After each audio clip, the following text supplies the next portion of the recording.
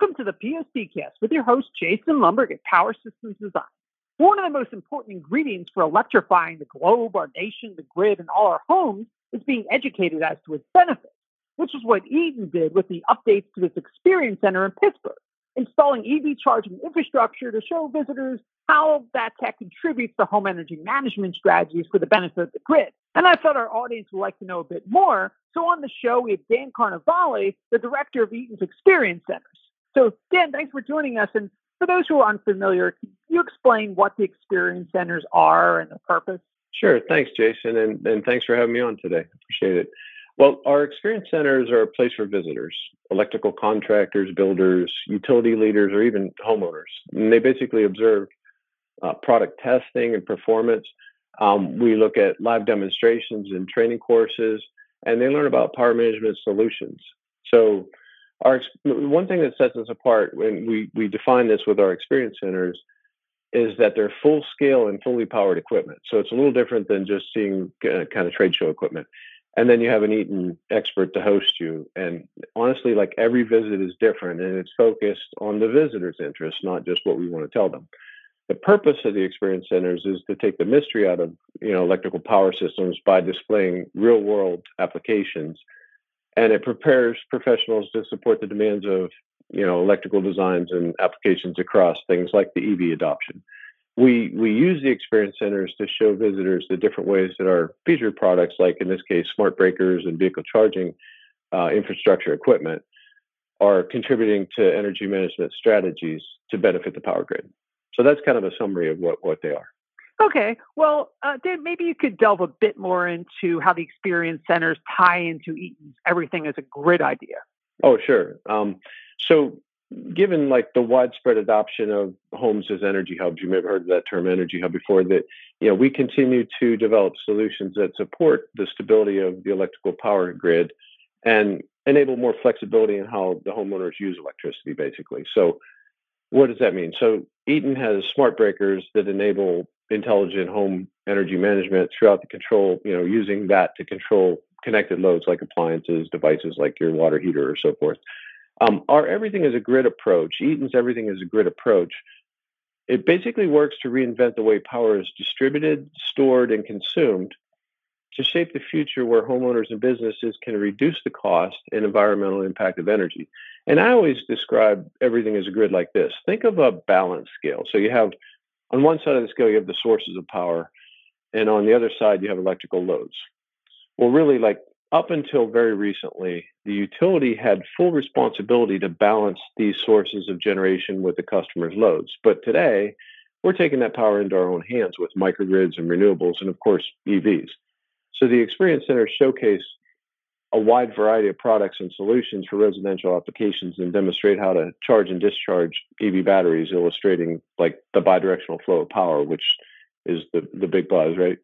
And all of this while lowering an individual's carbon footprint and minimizing basically their energy costs. So that's helpful for everyone.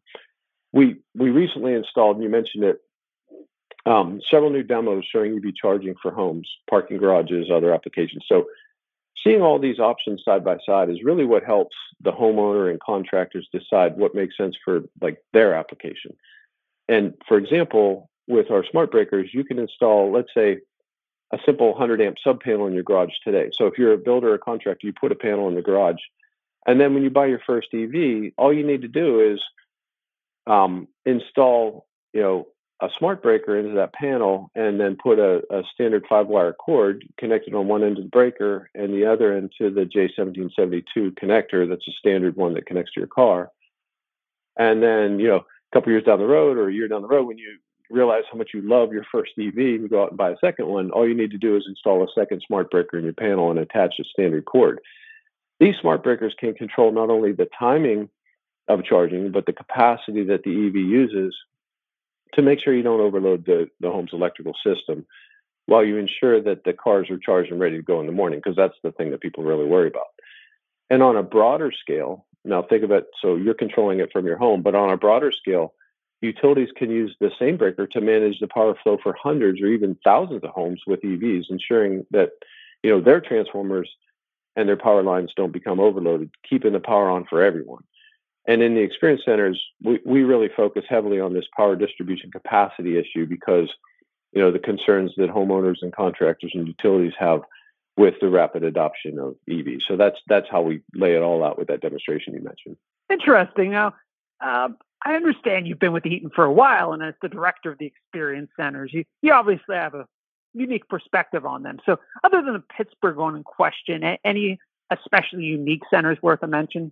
Yeah, absolutely, Jason. So in Houston, Texas, we have a large experience center that focuses very heavily on large industrial applications. It came out of the heavy industry that's in that region, but even we're evolving that one today. And this year, we're also installing a new, we'll call it an Eaton City demonstration, including a microgrid with solar, battery storage, natural gas generator, and lots of EV charging. The city demo, it highlights think of electrical system, but we're basically building buildings inside the building. So we have a residential high-rise building, large industrial plant, a university, a data center, a hospital, and even commercial buildings. And all of these are 3-story structures built inside our experience center, tied together with the utility power lines to make it all work. And we have another experience center in Raleigh, North Carolina, where we highlight data center applications and software solutions. And also in that one, we also focus on bulk storage for applications where the utility can't handle the significant increase of massive EV charging deployment. And then finally, we're also expanding our experience center footprint. We're also expanding our experience center footprint to a couple of plants that we have in St. Louis and Milwaukee. And then we're also going to have a location out west in the U.S. as well. So that covers a number of different things that we're working on with the experience centers, but it really focuses on this visual learning aspect that we're focused on here heavily in Pittsburgh. Very interesting. Well, Dan, before I let you go, if we could just wrap up, what can electric vehicle charging infrastructure do for home energy management, and how would that benefit the grid? Jason, that's a great question, and I think here's how I think we can see the biggest benefits. So with the advancement of renewable energy sources like solar and innovations around all this vehicle charging, energy storage, and increased digitalization, basically homes can now act as these energy hubs, right? By producing their own power and to help support the flexibility and stability, really, of the power grid. And here's a specific example. Let's say you installed solar in your home. It's very common for homeowners to believe that if the power goes out, you can use the solar panels to supply power to your home. I hear this all the time when people come to the experience centers. But unfortunately, that's not really the case. A very high percentage of home solar inverters are called grid tie or grid following. What that means is they need the utility to form the sine wave for them to follow. It's a safety feature that prevents backfeed during outages to protect utility workers. But with EVs and other forms of energy storage in homes, you can now get a grid forming inverter and tie the battery of your EV or battery storage to that solar for that solar to follow. Now, with this system, you can disconnect or island from the utility if you have a power outage, for example, and operate for extended hours or even days or weeks, depending on how much energy storage you have. And some of these vehicles have pretty big batteries. So combining electric vehicle charging infrastructure with battery energy storage can enable homeowners to produce and consume renewable energy through the bidirectional flow of electricity. And this enables the individuals to manage that power consumption in a way that optimizes energy use and really cost. Through this bidirectional flow, homes can also participate in utility grid services. So things like frequency regulation or stability can help, create a much more stable grid during peak time. So when everybody's using power to offset the energy usage and basically save or make the homeowner some money.